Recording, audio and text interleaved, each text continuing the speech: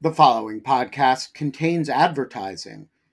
To access an ad-free version of the Lawfare podcast, become a material supporter of Lawfare at patreon.com/lawfare. That's patreon.com/lawfare. Also, check out Lawfare's other podcast offerings: Rational Security, Chatter, Lawfare No Bull, and The Aftermath. Hey, I'm Ryan Reynolds. At Mint Mobile, we like to do the opposite of what Big Wireless does. They charge you a lot, we charge you a little. So naturally, when they announced they'd be raising their prices due to inflation, we decided to deflate our prices due to not hating you. That's right. We're cutting the price of Mint Unlimited from $30 a month to just $15 a month.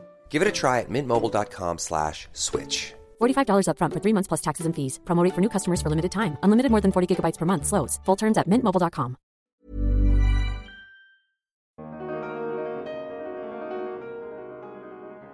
Right now, the state is kind of reasserting its control over the economy in many ways. So there's not as much room for that relationship. And especially in industries like real estate, which the party has deemed not to be in favor anymore because of these risks that we've talked about. They're saying we don't want to help you, and we won't help you. And so I think they're saying in the end we are in control. You know, this might have been a two-way relationship for a long time, but in the end we call the shots.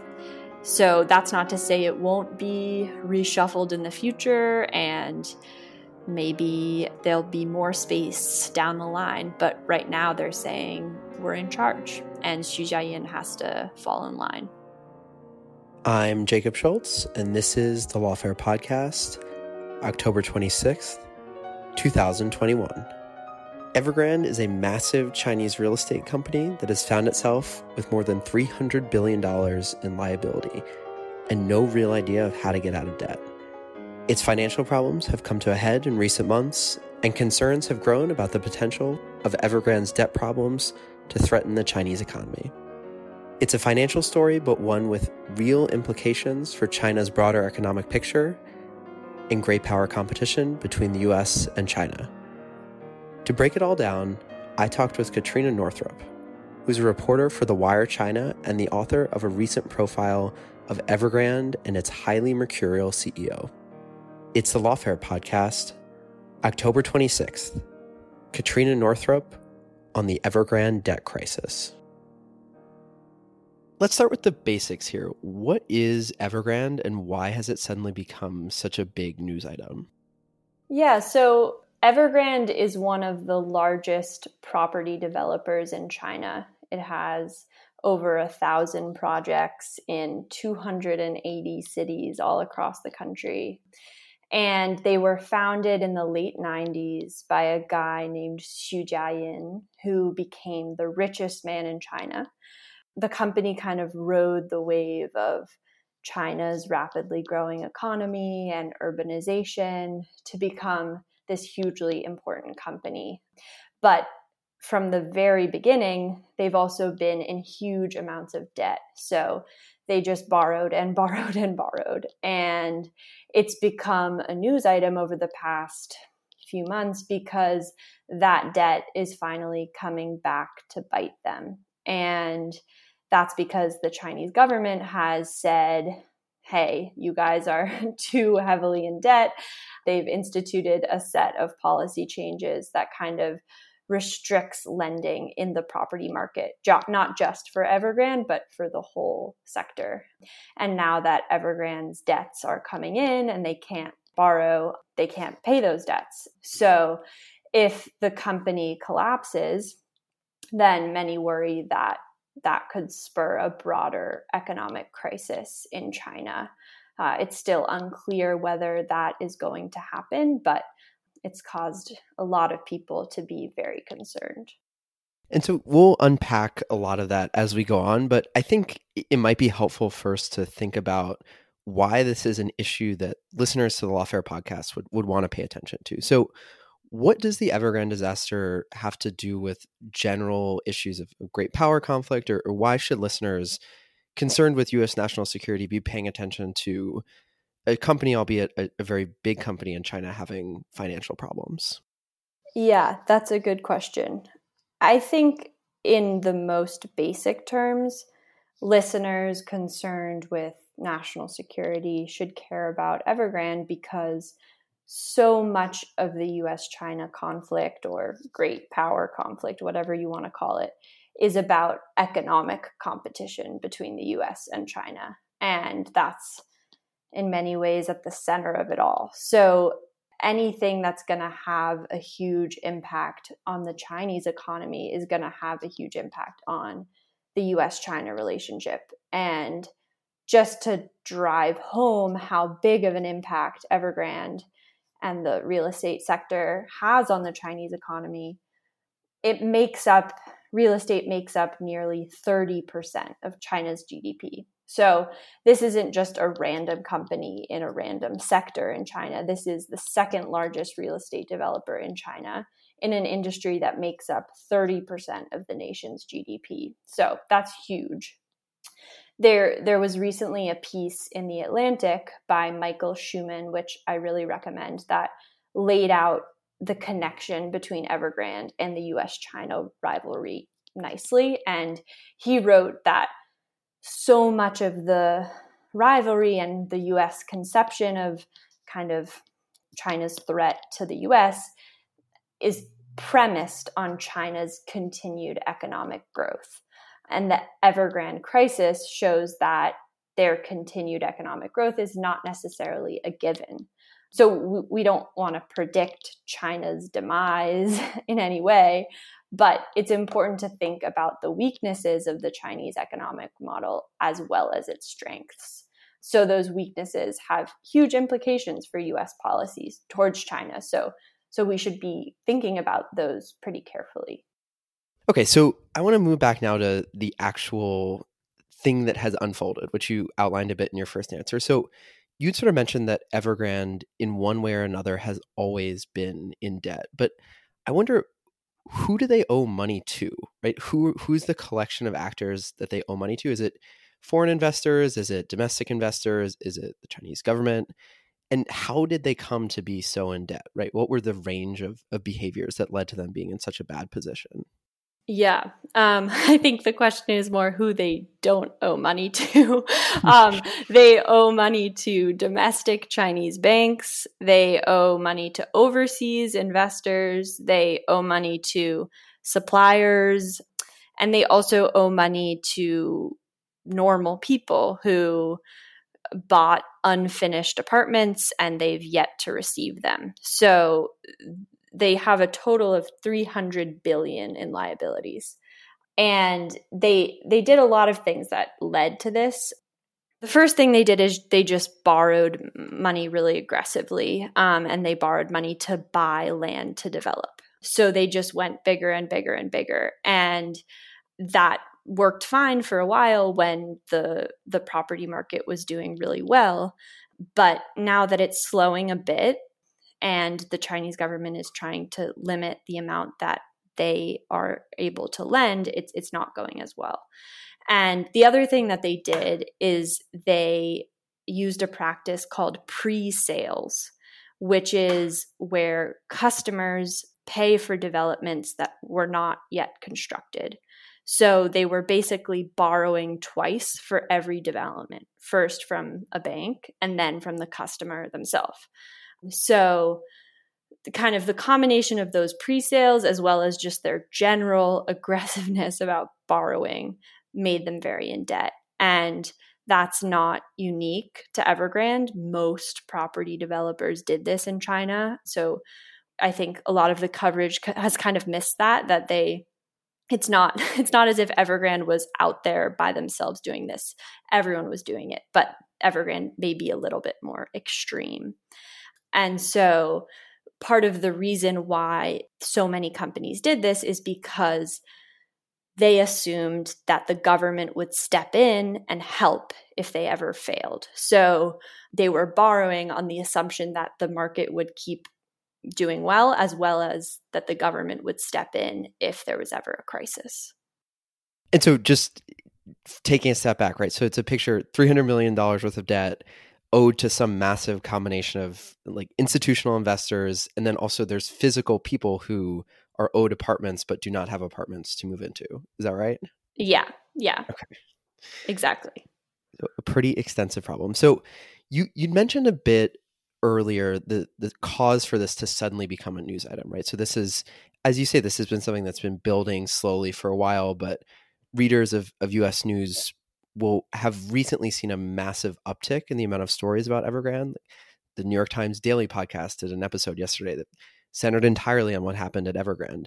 So what is the precipitating event for it to now be such a big deal, if it has, at least in among China watchers, been an open secret that this is what's been going on for a long time?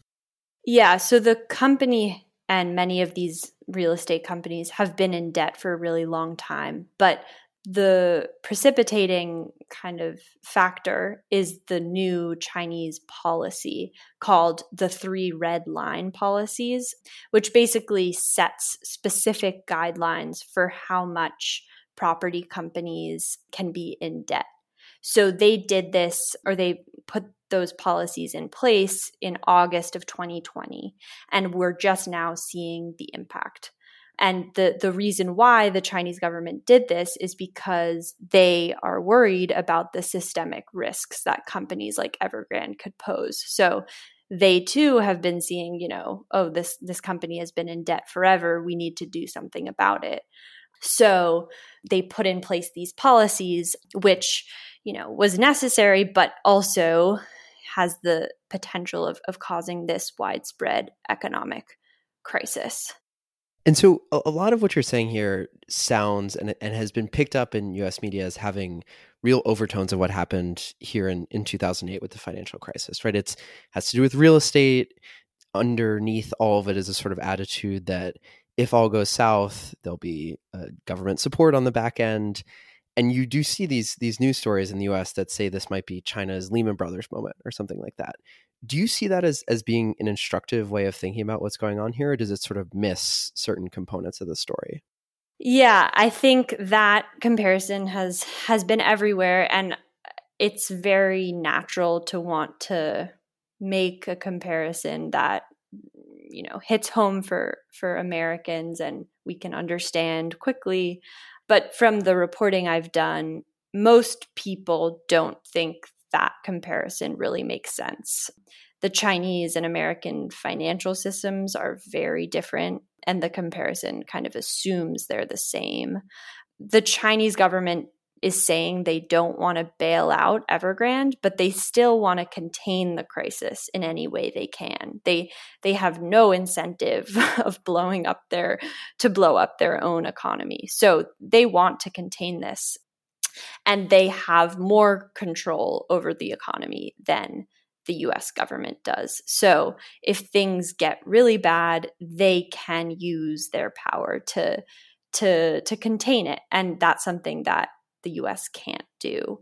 There are also kind of basic things about, media. There was a New York Times piece, I think last week, about how Evergrande is everywhere in the foreign news and it's nowhere in Chinese news. And that means that, Chinese people aren't maybe informed about what's happening.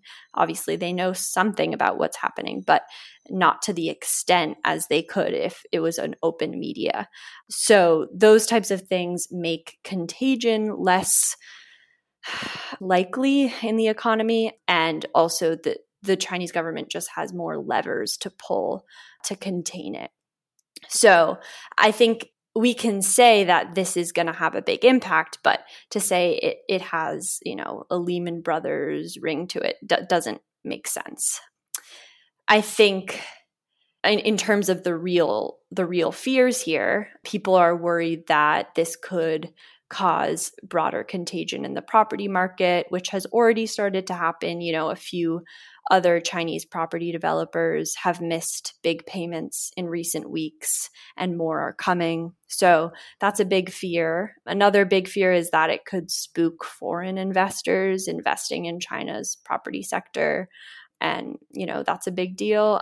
And more broadly, this could lead to slowing growth in the Chinese economy. So the Chinese government is betting that transitioning away from kind of this crazy speculative growth that the real estate sector is known for will be good in the long run. But in the short run, this could cause some serious pain. So I don't want to downplay the risks and the kind of the challenge that this moment poses, but saying that it's a Lehman Brothers moment may not be the most useful comparison. So I want to move. You wrote a lengthy piece for The Wire China about Evergrande and its CEO, which delves into a lot of the stuff we've already discussed, but also some very interesting details about the person himself. So I think the best place to get into that would be, who is the high-flying CEO of Evergrande? Yeah, the high-flying CEO of Evergrande is a man named Xu Jiayin, and he is a huge character. He was very fun to write about. He grew up in a family with pretty modest means.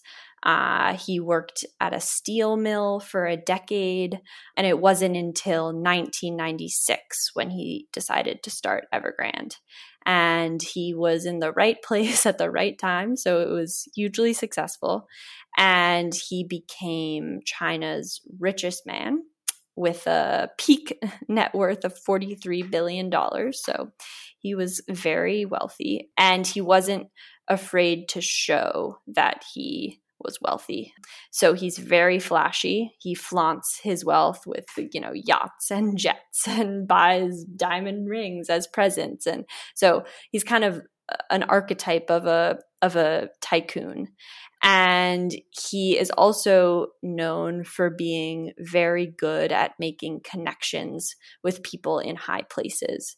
So even from the very beginning of his career and the very beginning of Evergrande, he was getting assistance from the brother of Wen Jiabao, who was China's premier.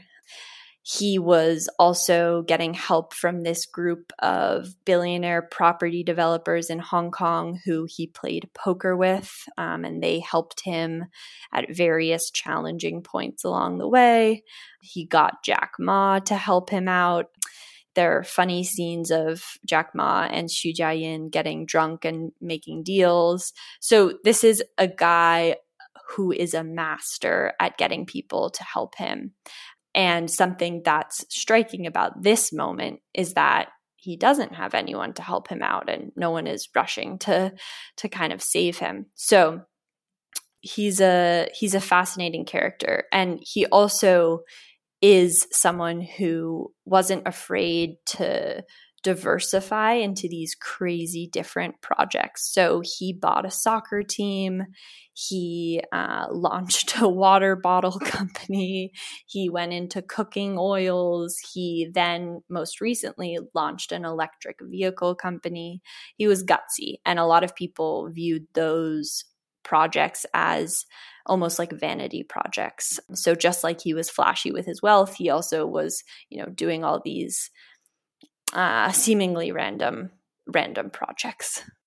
You had one particular anecdote I found amusing about his wealth and his opulence. So he has this strange nickname. What's that nickname?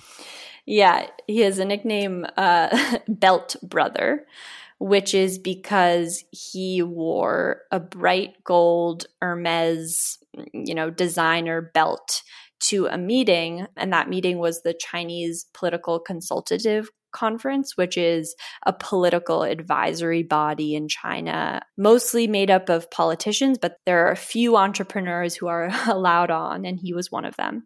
And he showed up to this meeting, very somber meeting where everyone's just, talking about Chinese politics. And he showed up with this designer belt, and the Chinese media world just blew up with all these photos and comments about him being very flashy.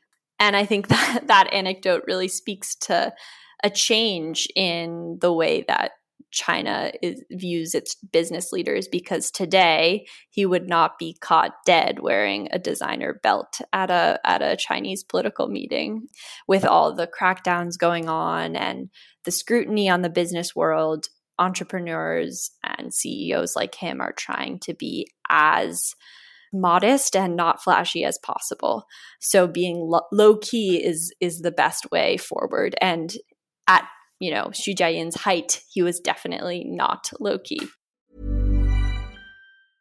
Hey, I'm Ryan Reynolds. At Mint Mobile, we like to do the opposite of what Big Wireless does. They charge you a lot, we charge you a little. So naturally, when they announced they'd be raising their prices due to inflation, we decided to deflate our prices due to not hating you. That's right. We're cutting the price of Mint Unlimited from $30 a month to just $15 a month. Give it a try at mintmobile.com/switch. $45 up front for 3 months plus taxes and fees. Promo rate for new customers for limited time. Unlimited more than 40 gigabytes per month. Slows full terms at mintmobile.com. Hiring for your small business? If you're not looking for professionals on LinkedIn, you're looking in the wrong place. That's like looking for your car keys in a fish tank. LinkedIn helps you hire professionals you can't find anywhere else, even those who aren't actively searching for a new job but might be open to the perfect role. In a given month, over 70% of LinkedIn users don't even visit other leading job sites. So start looking in the right place. With LinkedIn, you can hire professionals like a professional. Post your free job on linkedin.com/people today. Hey, Lawfare listeners, Ben Wittes here. Want to tell you about the first time I got a report from the folks at Delete Me. It was shortly after I started using the service back in 2022, and they sent me their first privacy report. I have since gotten 8 others, and it contained some shocking information. They had removed my data from 56 separate data brokers, that this had included 133 separate records, including 621 individual pieces of personal information. The data broker with the most information about me was a company I'd never heard of called People by Name. And here's the thing. Since then, every couple of months, I've gotten another privacy report from Delete Me, and it always contains more information that they have removed from the data brokers about me. In the second report, they informed me they had removed my stuff from 41 data brokers, and that the one with the most information about me was called HLEC. I have no idea what HLEC is. So the other day, I got my latest report, and it includes 15 more data brokers with my personal information, 113 pieces of personally identifiable information. Big culprit this time is something called My Life. Well, I want to tell you that they don't have My Life anymore. And that is why I recommend Delete Me. As this little anecdote shows, there's a lot of my data out there, and these companies keep acquiring it and making it available to anybody who can pay. And I have slept a little bit more easily ever since I found a solution to this problem. And I want to stress, as I do every time, that I started using this before Delete Me started advertising with Lawfare. Delete Me finds and removes any personal information you don't want online, and it makes sure it stays off. And that's the point of this little story, that, they keep coming back. You can get it removed once, but they'll put it back. And then Delete Me comes and takes it off again. It's a subscription service that removes your personal information from the largest people search databases on the web, and in the process helps prevent potential identity theft, doxing, and phishing scams. Delete Me sends you regular personalized privacy reports, just like the ones I've been describing, showing what info they found where they found it, and what they removed. And critically, as this story reflects, it isn't just a one-time service. It's always working for you, constantly monitoring and removing the personal information you don't want on the internet. It does all the hard work of wiping you and your family's personal information off the web. Data brokers hate Delete Me, which is why I like it. Your profile is no longer theirs to sell. So take control of your data and keep your private life private by signing up for Delete Me, now at a special discount for our listeners. Today, get 20% off your Delete Me plan when you go to joindeleteme.com/lawfare20 and use promo code lawfare20 at checkout. The only way to get 20% off is to go to joindeleteme.com/lawfare20 and enter code lawfare20 at checkout. That's joindeleteme.com/lawfare20, code lawfare20.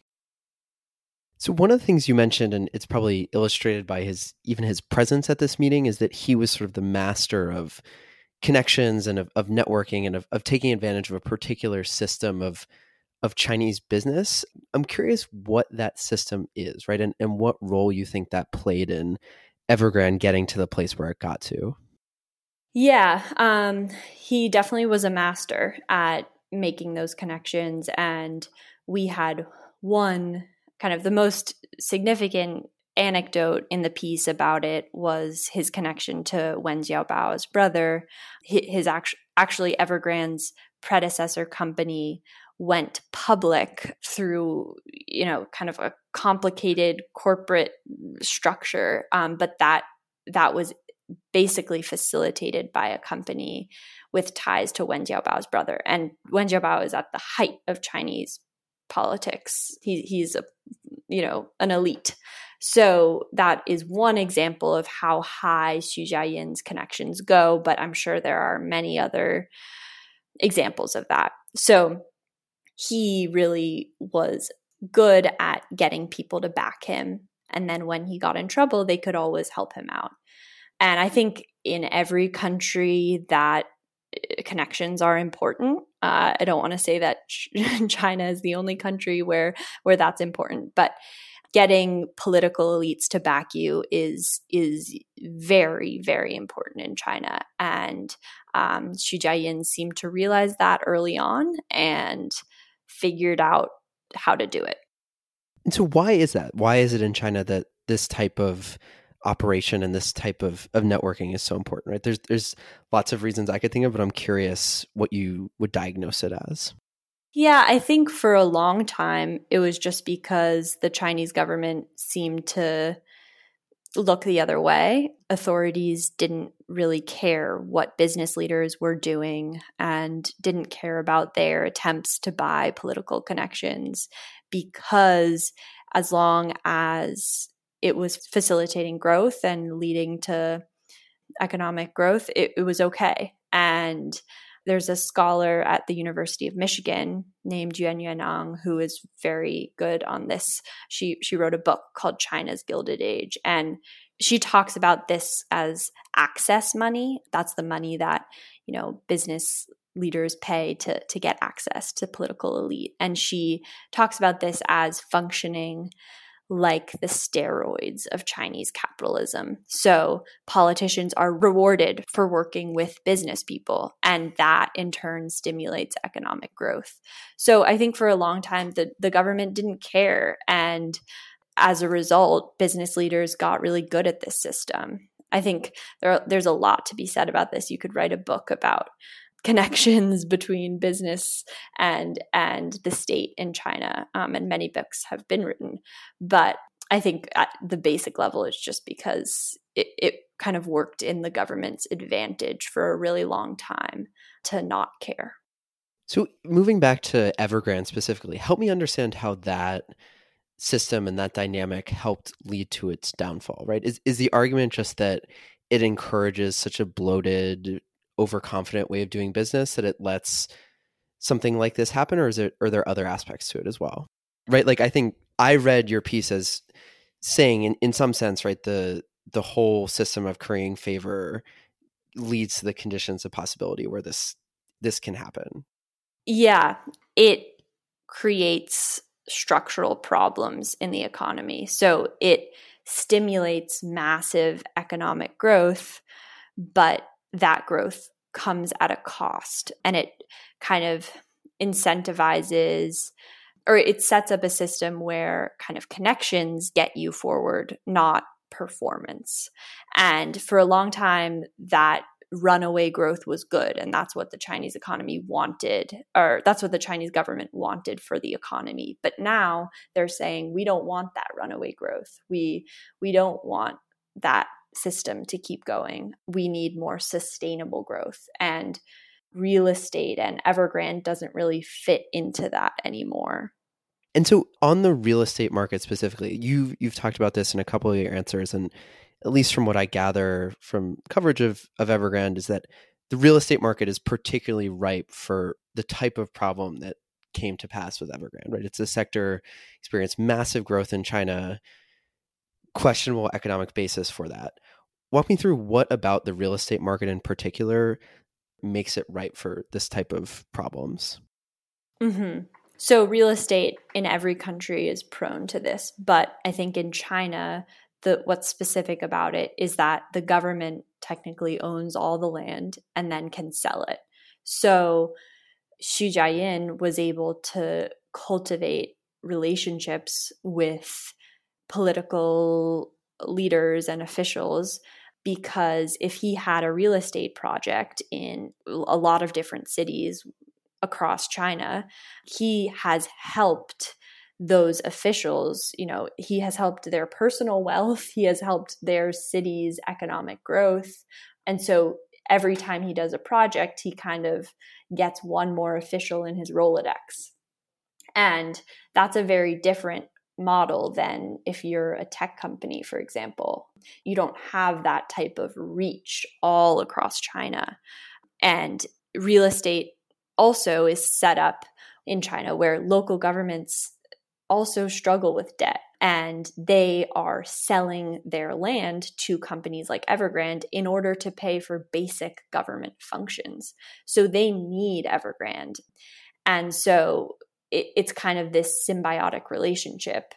And so as a result, Xu Jiayin just had so many friends all across China who he helped out, and they helped him.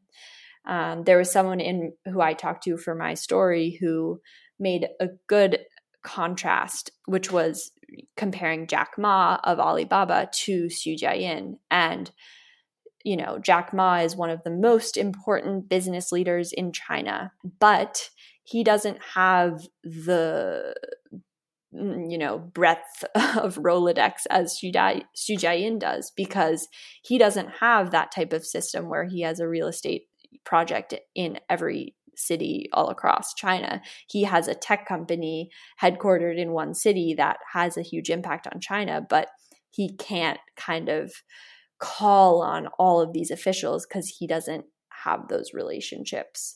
So there's something that's why real estate is so unique in its ability to cultivate relationships. Yeah, I want to come back to the Jack Ma comparison in a sec, but on the subject of the relationship between the government and Chinese business tycoon. So walk me through a little bit what the dynamics behind that are, right? It's not a monolith, as you note with Jack Ma versus the situation at Evergrande, but how does the one group, being the CCP, depend on the other, being the business tycoons, right? So where do their interests diverge? And as a general matter, how have the two constituencies sort of navigated the tensions that bubble up over the years? Yeah, it's a good question. Another big question. I think it's a very delicate dance, and it has constricted and expanded over the years and reshuffled again and expanded again. And so there are these cycles. Right now, we're seeing a very dramatic cycle where there is a crackdown on various business leaders in China, various business industries, and many people, myself included, are left wondering what it all means.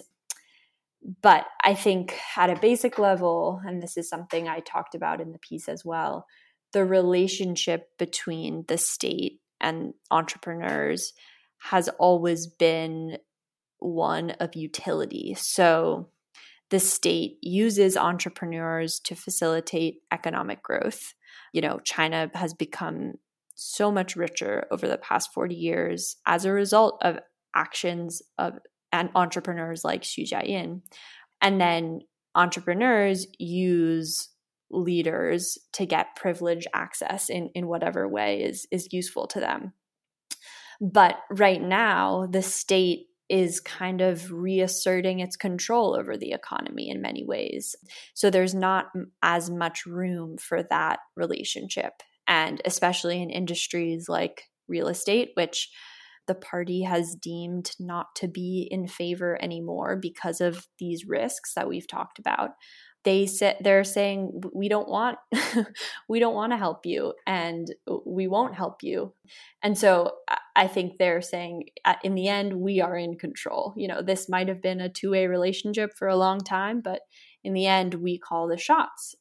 So that's not to say it won't be reshuffled in the future and maybe there'll be more space down the line. But right now they're saying we're in charge and Xu Jiayin has to fall in line.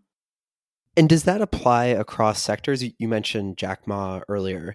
Maybe it'd be helpful to refresh people's memory as what's happened with Jack Ma and Ant Group. Is it the case that the crackdown and the sort of balance between business tycoons and the state is shifted universally in the direction that you note above, or is it diverse across different sectors? It's definitely diverse across different sectors. I think it's easy to read all the news and say there is a crackdown, and that's all people understand. But the crackdowns mean different things in different industries. So Jack Ma, just to give background, he's the founder of Alibaba, in many ways the most high-profile person to be cracked down on in the past year. He was slated to bring his financial services company, Ant Group, public last September, and then regulators out of the blue suspended the IPO, which was going to be the biggest IPO of all time. So then after that, Jack Ma was very quiet for the past year. He never appeared in public. He apparently got into painting at his house, but he's laid very low. And that has been mirrored in a bunch of other tech companies as well. So there's this tech crackdown going on in China. There's this real estate crackdown going on in China. But there are a lot of industries that aren't being cracked down on. And some people interpret these crackdowns as indicating which industries the government wants and which they don't. So real estate, they don't want because it is highly speculative, very much in debt. Tech, they don't want because it maybe has gotten out in front of regulators. Regulators feel uncomfortable with it.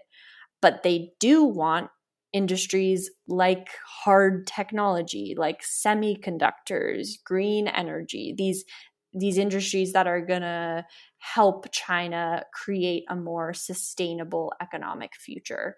So it's easy to say that every private business in China is doing badly right now. That is not true. If you read the news, sometimes you would think that, but it's not a monolith.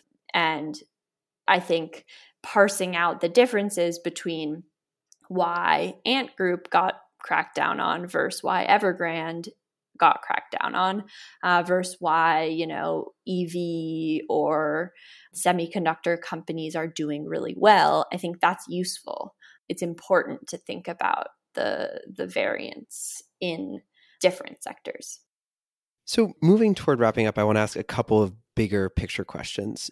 When you're thinking about the Evergrande, the whole catastrophe as it's unfolded and continues to unfold, and after having done all this reporting on the CEO and the way that the company grew, how much of what happened here do you see as sort of being symptomatic of broader structural challenges in China? And how much of it is just, this is a highly idiosyncratic guy running a massive company that spiraled out of control. And, maybe there's some parts of that have to do with these structural problems, but really undergirding it is just the idiosyncrasies of one man and one company. Where do you fall in the breakdown of what to attribute this to?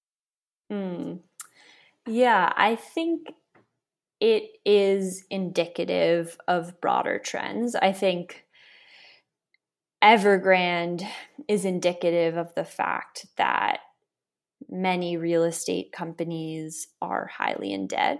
I think Xu Jiayin is good at creating these relationships, but many business leaders were creating those relationships with the political elite. So I think a lot of these things can be said to span many companies and span many different CEOs. But what's interesting about Evergrande is that it is so extreme. They are so in debt, and Xu Jiayin is so highly connected. So I think why it captured my attention for sure, and I think has captured a lot of people's attention, is because it's just such a extreme example of all these things we're talking about. And it's kind of interesting people are always drawn to extremes, but it's interesting to think about Xu Jiayin as kind of this archetype of a past vision of Chinese CEO. And he's kind of what people think about when they think about a 2000 to 2010, very successful Chinese person going big and wearing designer belts. And so I think that world is gone almost. And so people are thinking about his story as this archetype and a past archetype that we're not seeing anymore. With Evergrande specifically, what are the things that you're looking out for? Like as the story moves away from the immediate flashpoint that garnered so much attention, or what are the clues that you'll be keeping your eyes peeled for to see how this is developing? Is it just a question of whether Evergrande ends up getting the state support that it wants, or are there also sort of interesting tertiary questions that you're particularly focused on? Yeah, I think there are a lot of big question marks. One is just what will happen to Evergrande? That's the most basic one. They averted a default this week with a last minute payment, but there are more payments ahead. And so what happens with that? This week, Xu Jiayin also announced that they are going to make electric vehicles the Evergrande's primary business. So instead of property, they're going full steam ahead with EVs. And that it's unclear how possible that is, but the fact that he's making that pivot and kind of taking into account all that we talked about before about, the Chinese government's preferred industries, he's going into one of those preferred industries. So what happens with that? Will he be successful? Is that just a kind of a PR move and he's not actually going to be able to produce those cars? We don't know. The other thing to watch out for is these other real estate companies that have missed payments already. Are they going to default as well? Is this contagion going to spread, or is the Chinese government going to be able to effectively contain it? That's a big question. I'm also very curious about what's going to happen to Xu Jiayin himself. Will he lay low and be okay? Will he go to jail? Will nothing happen to him? I don't think anyone knows, but I'm curious what the Chinese government will deem to be appropriate for him, given how much Evergrande has blown up in the past few months. So we started with this question. I want to close with it as well. So what about this do you think are the biggest takeaways for people who are interested in China from a perspective of U.S. national security or from a perspective of great power conflict? What are the things that you would want to make sure that people can take away from this as a lesson? Mm-hmm. I think the whole crisis underscores a greater problem with the Chinese economy, which, as we talked about earlier, has a real impact from the national security perspective. Going forward, will China be able to transition from these speculative industries like real estate into more sustainable forms of growth? That's a big challenge, and it's something the Chinese government really wants to do. And thinking about U.S. policy and how concerned we should be about China's rise, the effective transition for them into sustainable economic growth is potentially one of the most important things to consider. So that's one thing. The other thing is a lot of people told me in my reporting that while Evergrande and the crisis around Evergrande may fade away in the coming months, without more durable reform like transparency with regulation, transparency in the media, more Evergrandes are going to pop up. So this isn't the last time something like this is going to happen if more durable reform doesn't get put in place. So I, as I said in the beginning, I don't want to predict China's economic downfall because many people have done that and people have been very wrong.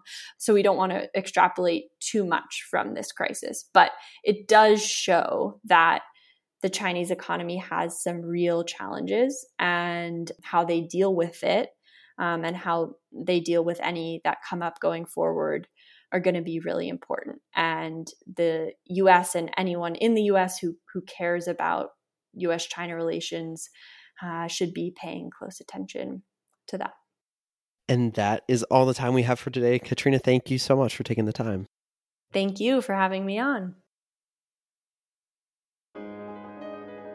The Lawfare podcast is produced in cooperation with the Brookings Institution. Your audio engineer this week was Hamza Shatu of Goat Rodeo, and the podcast is edited and produced by Jen Patiahao. Your music, as always, is performed by Sophia Yan. If you like the Lawfare podcast, consider checking out our other podcasts in the Lawfare podcast family. There's Rational Security, The Report, a narrative podcast series about the Mueller report, and a new occasional series called the No Bull Podcast Series, where we run raw audio of congressional hearings or other speeches and take out the opening statements, the repetition, and all the garbage. Thanks as always for listening.